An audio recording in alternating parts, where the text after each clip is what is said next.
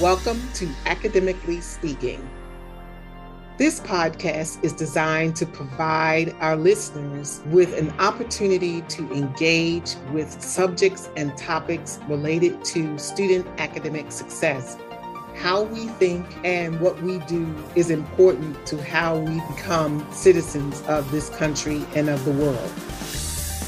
Hello and welcome to Academically Speaking. This is Dr. Theodora Regina Berry, Vice Provost and Dean of the College of Undergraduate Studies. And today our topic is Unleashing Potential, Interdisciplinary Approach to Learning. My guest with me today is Stefan Lunis, who is an interdisciplinary studies major with minors in cognitive science and philosophy. He recently completed a research program with MIT. Welcome, Stefan. Oh, thank you for having me. Thank you for joining us today. MIT, that's impressive. Yeah, it's still taking a little bit for me to let it all sink in all honesty. Yeah. So we'll talk a little bit more about that. But first, talk to me about why you chose interdisciplinary studies as a major. Well, I've been on a pretty long journey to figure out what educational path would probably be most beneficial for me. Mm-hmm. I think I started out as a biomedical sciences major when I first transferred from Lake Sumter. And then I transferred over to a computer science major. But I finally settled in interdisciplinary studies with a minor in cognitive science and philosophy because it just kind of synthesized the ideals that I wanted to touch on and focus on the best so far as degrees offered. So when you think about the things that you are passionate about in relationship to your major, give me some key words that you would use about what your passions are. The big hot button issue, AI, artificial intelligence is something I'm hugely passionate about, as evidenced by my shirt and repping the AI UCF club here, and then just a lot of different activities. Ethics, I think, play a really big background in the way I want to approach the world. Coming from immigrant parents from Haiti and Jamaica, respectively, I feel like a lot of the way that I see my own progress will always be in proportion to the progress of others around me. Mm-hmm. And so when I'm in these new spaces like AI and MIT, I always want to think about the ethical ramifications of the technology I'm developing and also the people who are going to just be affected by it in general. That's a good response, and thank you for sharing that. So as you think about the things that you're passionate about, what kinds of courses do you think have made the greatest impact on your journey, on your academic journey? This one's maybe not as loaded as I would think, but in all honesty, my philosophy courses. Mm-hmm. My philosophy courses I was a little hesitant to take because I had always been told growing up that a philosophy degree may be fun, but it won't get you a job that pays very well. But when I took the courses, it kind of there was this electric resonance between me and the material where I realized, it doesn't matter if this paid, I love it, and you don't have to give me a grade for this. I'll read it regardless. And so that kind of understanding and almost excitement I get from philosophy, and the fact that I can see clearly that there are different people who have been thinking the same way I've been thinking, or even analogous to the way I've been thinking for hundreds and thousands of years, and that some of these issues that they've been grappling with, we're still grappling with today. Mm-hmm. It kind of gives me some optimism about the current world we live in, that even if we don't have solutions, there are techniques and methodologies out there that can help us get better towards a better world that we're kind of hoping for. Mm-hmm. Well, I certainly hope that philosophers and people who study philosophy find their way to spaces. I'm a curriculum philosopher by training, and so I read the works of people like John Dewey and John Goodlab, William Pienaar, and the like, and they're asking questions about knowledge acquisition, knowledge construction, knowledge production, and the value of knowledge in various spaces, and how the context of knowledge changes with different groups of people. And so I find that absolutely fascinating. But, I'm that geeky nerd, right, that asks all those questions, right? And I'm proud to be a geeky nerd. Thank you very much. Likewise. So what kinds of activities are you participating in outside of the classroom? Ooh, this is going to be a pretty long one. So first and foremost, I'm the former president of the AI UCF Club, current director of discussions. We actually have a meeting today at Wednesday where we're going over another AI paper. And I've been involved with that group for probably about the past 3 to 4 years. In addition, there are a few different local activities I try to get involved with. Like before I was doing the fun kind of things I do at MIT now, I was working as a barback and a bartender, a server and a caterer in the service industry. I like to think that I still have a lot of friends in that community, and I carry a lot of those sensibilities and hard work ethic that came from there, and it transfers over into what I do now. But explicitly, one of the things I was trying to work on, or I like to work on the side, is a small kind of like bespoke AI may not be the right word for it, but small focused interventions into small like local owned businesses, and using AI to kind of either help them on the back end or help them in a more creative sense. So currently there's a bar in Mount Dora called Handlebar that I used to work at that I'm trying to develop a AI cocktail program for them that takes kind of like the base concepts behind most cocktails from like say a book released in about 2008 called Cocktail Codex that distills kind of any cocktail you have into 6 different kind of families and formulas. And then from there, you can kind of use those archetypes and see what ingredients you have in your current space, and then see what actions are necessary, and then use that representation symbolically to kind of generate using the current AI we have. Specifically, the one I play around with is ChatGPT because it's really popular and really robust, and using that to kind of get decent to slightly above average recipes. And then with those recipes, we can then taste test them and see which ones are best, and then use that kind of for a weekly menu. And then hopefully from that, we can show that like even small interjections with AI into local businesses might be beneficial. And that kind of runs directly parallel to the research I was doing up at MIT, where we were taking specifically representations of really rich domains a la cooking and taking them and boiling them down into their like base elements through a really interesting lens. If you've ever played a game like Cooking Mama or Overcooked explicitly is the domain we used. We used PDDL, the Planning Domain and Definition Language, to represent these actions in a way that a robot conventionally would understand.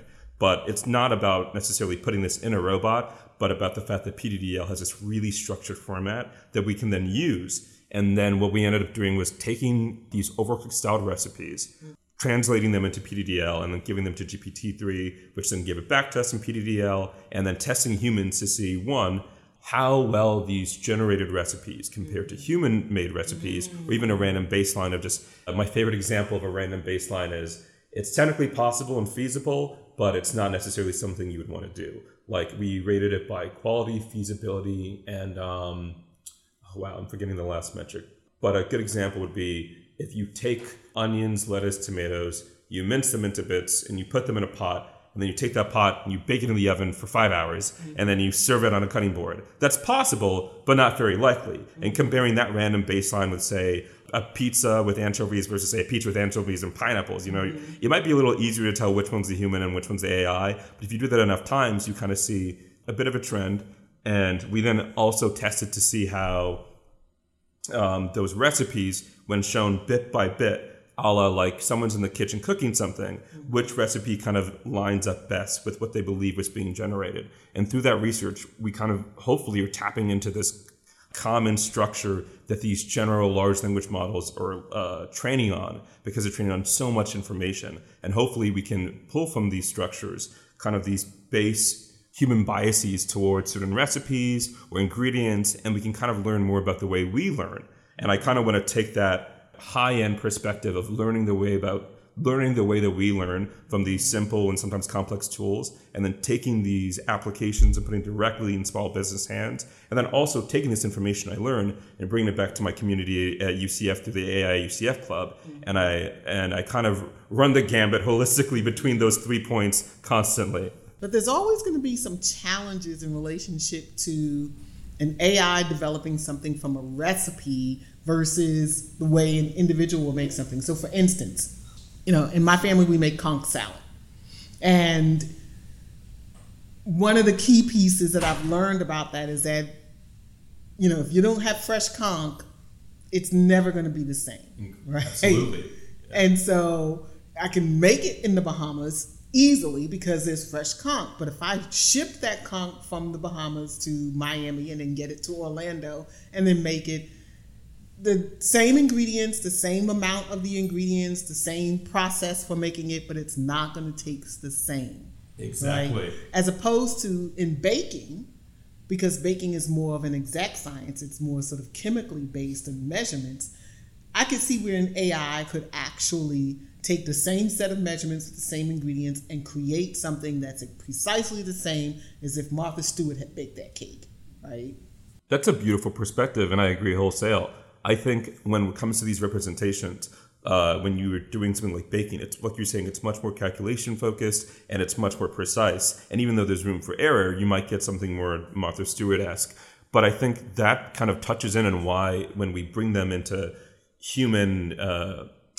real human situations outside of the research lab, or why we have to tweak these designs a little bit. Because when we take these concepts that are developed in these really beautiful and smart places full of smart people and then release them into the wild without any consideration for like how fresh the conch might be, to take this analogy, then we kind of not only shoot the chefs in the foot by saying make this and it's not going to be the best product.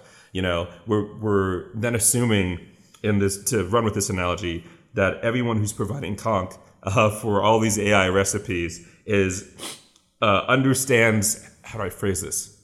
Understands really what they're dealing with. They're not dealing with someone who understands the semantic understanding behind the recipe, but instead they understand the novelty of each individual ingredient and how they may pair, which is why I really love the cocktail analogy, because with cocktails, one, you can taste it really quickly and figure out if it's good or bad. But with cooking, there's so many steps that can go wrong, but as opposed to cocktails where if you're, say, making 3 different recipes, it may take 10 to 15 minutes versus, say, a few hours for a few different recipes in cooking. But then you can taste test very quickly, or even in small samples, what works versus what doesn't work. Because as long as you have the human in the loop, that improves the process entirely, which is actually kind of how we got to the current ChatGPT landscape that we're in right now, that people are so excited about. Because of some people are excited about. Oh, some, yes. Right. But if you talk to some of my faculty colleagues, they're not so excited about it.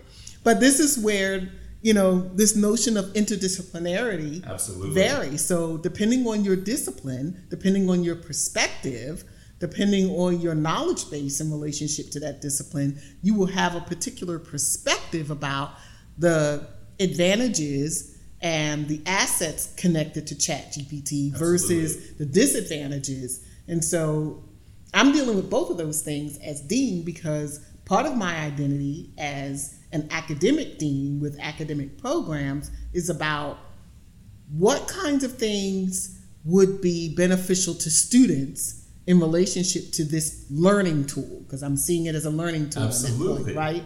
But as an administrative dean who's dealing with academic policy, the question becomes, what kinds of challenges are we faced with around academic integrity in relationship to students' use of this platform? So now I'm seeing it as a platform rather than a learning tool in relationship to student activity and engagement, right? And kind of like the cocktail, it's about the difference between whether or not you're using a potato-based vodka versus a rice-based vodka versus a chemically generated vodka, and whether or not it's going to cause that cocktail to taste differently.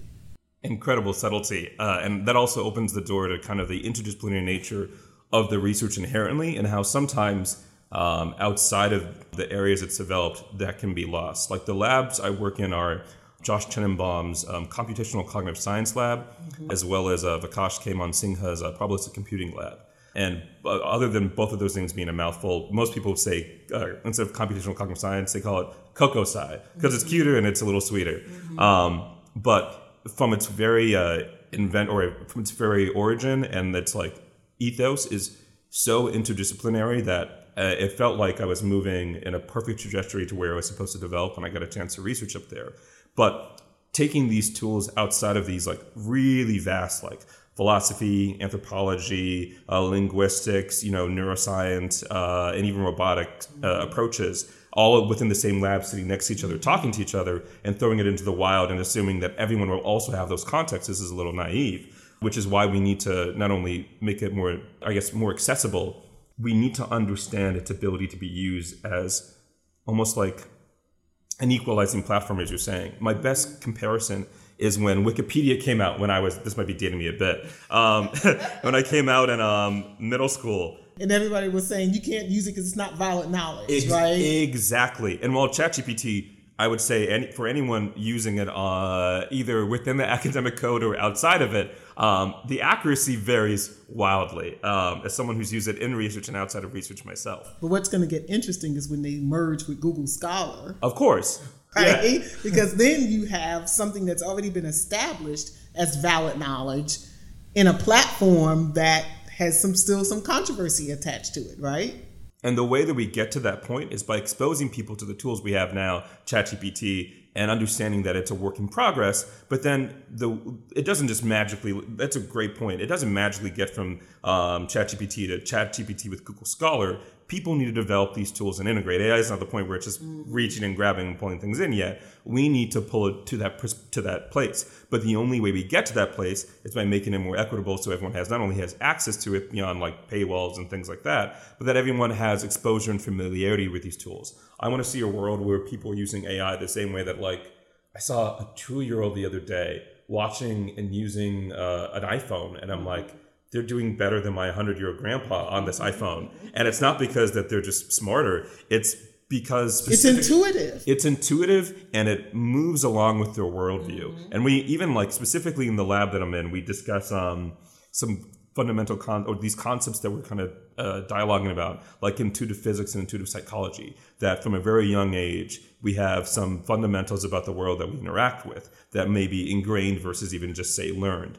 And I feel like if we come in at the right window, we can, for children and even people in college age, like right here and right now in this AI revolution a bit, we can learn to put these tools in the hands of people who won't only just familiarize themselves and get better at using it because, the more the merrier, but specifically whenever there's a new technology, and this is a bit of my favorite soapbox, I guess, I'll stand on it for a moment. Whenever there's a new technology, say railroads, electricity, automobiles, usually what they say in Cambridge, URM, underrepresented minorities tend to be the people who get hit the most, or just disenfranchised folk from the beginning. If you look at the railroads, who's building it? Chinese labor workers. If you're looking at the automobile with Henry Ford, who's building it? Children in assemblies and factories. And the same thing happens with AI, where you see people who are developing these AI, and what do we call it? Like the AI white guy problem, where it's like, because of the homogeny of the people within these labs and rooms, usually, luckily my two have been a pretty good exception to that rule, you end up with AI that's not inherently evil or mean or malicious, but looks at black people and thinks they're gorillas because they literally haven't been trained enough black faces because they thought that the celebrity database was sufficient enough, because they're like, well, I see all these celebrity faces and there are only a few, but that's just the way the world is. It's like, well, the world's pretty large. Right. So we've spent a lot of time talking about this. No, but it's been a great conversation. But I want to learn a little bit more about you as a student and a person. And first of all, getting back to MIT, how did you get to MIT? Right?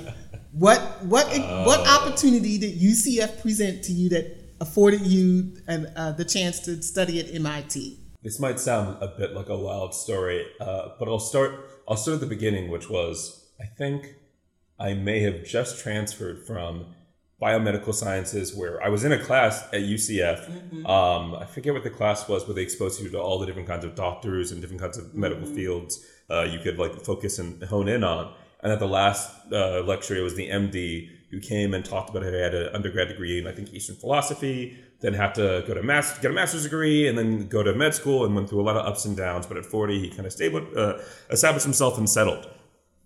I remember him talking about the things he loves doing and how he's using AI and like anomaly detection in lungs and things like that. And I was really excited about what he said, and he seemed really happy. But then I walked away thinking, wow, I love this, but I don't want to wait till 40 to do the things that I want to do. I think I'll be a pretty decent doctor, but when I was a kid, from like 3 years onwards, I'm like, I'm going to be a doctor and a pastor, those two things. And then obviously they deviated a bit. But I then immediately transferred to computer science, and I didn't really know what to do. No one in my family had done computer science at that point. And so I just went to my local AI club thinking, well, I don't know how this works, but I got to be in that room where it happens. If this is moving around me, I want to be a part of the process. And from attending those meetings and familiarizing myself, I learned that every once in a while, a few people from MIT come down and scout in these areas. And they like to look even in like AI UCF and a few different clubs. And then if you meet them and do well with them, and have a pretty decent portfolio, they'll be willing to give you an opportunity to do different programs. Harvard does this as well, but the one that I went to for MIT was the Massachusetts Summer Research Program, specifically within bio, because computational cognitive science falls within cognitive science, but it falls within the broader category of BCS, the biological sciences. And that opportunity came by working service jobs for a long time until eventually, through my connections to the AI Club, I was able to do AI and ML at photovoltaics, so solar energy, through the Florida Solar and Energy Center, which is based out of this I guess the Suncoast, but specifically out of UCF as well. And Dr. Hubert Smith, incredible mentor, helped develop my skills to be a good researcher, so that when they came down the next year, I got to interview and talk, and they're like, you have the credentials, you have the letters of rec, let's give you a shot. And then once I got up there, I learned so much that they just kept letting me come back. They're like, oh, you want to come back for the fall? Sure. You want to stay a little bit longer in January? That's okay. And they've just been so conducive to me that even though I didn't feel like I would have ever had a chance due to the GPA requirement, once I developed kind of my base down here, it gave me a foundation to build my confidence and my skill set enough that they acknowledged what I had done. Hopefully that answers the question well. Absolutely. So outside of the classroom, you mentioned you're in the AI at UCF Club and you're doing a few other things. So what advice would you give to your fellow students about why you participate in student organizations, why you do research, and why you took advantage of the opportunity to study at UCF? What advice would you give to your fellow students? One, don't let your GPA scare you away from doing something you think might be really beneficial. A lot of the times they'll say on paper that they have a hard requirement, but if you meet with someone and talk with someone in dialogue, usually they might either be a little more lenient or understand your circumstance. Once I explained my own individual situation, paying my way through school, it became a lot more clear that it wasn't that I was some bad student, but that there are adversities you have to face in life, and they definitely can be empathetic towards that. In addition, just seeing options and pursuing them, I think, is incredible. It may feel as though the goal you're setting out to accomplish is unreachable or too far-fetched, but as long as you're putting yourself in situations and scenarios where other people are achieving these goals, you're most likely going to acquire not only the tools and the techniques, but the mentality that allows you, and as weird as this may sound, the language that allows you to move in and out of these spaces and allow you to not only be accepted, but to thrive in these situations. Absolutely. Okay. So now this is the fun part of our conversation, which is what I call the speed round. I'm going to ask you a set of questions. You answer me with the things that come to the top of your head. Okay? All right. Favorite color? Red. Favorite song? That's hard. I went maybe Rubber Band Man by the Spinners, because I loved it as a kid. Oh my gosh! Yeah. You're an old soul. Yes, very much so. All right. Favorite movie? Either Everything Everywhere All at Once, which I saw recently, or perhaps Fight Club, not necessarily for the current connotations it has, but because I was 12 and it blew my mind with a twist, and I'm like, wait, what? And that stuck with me to this day. Favorite TV show? I love comedy. So maybe Community or even like Abbott Elementary, but The Good Place is probably my favorite TV show because if you can't see me through the audio, I do look a little bit like Chidi from The Good Place, and I have a lot of the same anxious and philosophical quandaries. So I get called Chidi a lot. Favorite actress? Favorite actress. Oh, wow. I always used to say Meryl Streep just because of her range and the lack of Oscars she deserves. So I'll stick with that. Okay, absolutely. Favorite thing to do in your free time? Ooh, currently play bass guitar. That or occasionally play video games. Okay. What's your favorite video game? Ooh. Oh, wow. Anything, a really good RPG or anything in this genre called roguelikes, where you're playing a game and then you die a lot and then you get brought back, like Hades or Slay the Spire. I think there's or Elden Ring. There's a really visceral response I have to playing a game, losing, and it's saying, don't worry, losing's part of the process, and then continuing along. And it kind of gives me the satisfaction that I also get from my education career, where I'm like, all right, there will be losses, but you get stronger for it at the end of the day. Yes. All right. And so I'm going to end this interview with a question that I'm taking from a TV show that I've been watching recently called If We're Being Honest with Laverne Cox. Oh, I love Laverne Cox. She's awesome. So at the end of her interview, she typically asks her guest if there was something that she should have asked that she didn't ask. So I'm going to ask you, was there something that I didn't ask that I should have asked? Ooh. That's a heavy one. I don't think there's anything I can think of that you should have asked or that you could have asked that you should have asked. If I have to speak of anything more that I would have wanted to be prompted on, my family means the world to me, and I literally wouldn't be here without them, or like my mentor Tanji Shen up at MIT, or just any of the people who. I guess the question would be, who got you to this point? Because I can't think about where I am right now without thinking about every single person who got me to this point. I literally just celebrated this is definitely dating me, my 30th birthday 2 days ago. Oh, yay, happy birthday. Oh, thank you. And all I could think about was how many various different groups of people, ups and downs made me here I am. And I'm so grateful for the place I'm at right now. And that is a great way to end our conversation. Thank you for joining us today on Academically Speaking. And thanks to our audience for joining us. This is Dr. Theodora Regina Berry with Academically Speaking, and have a great day.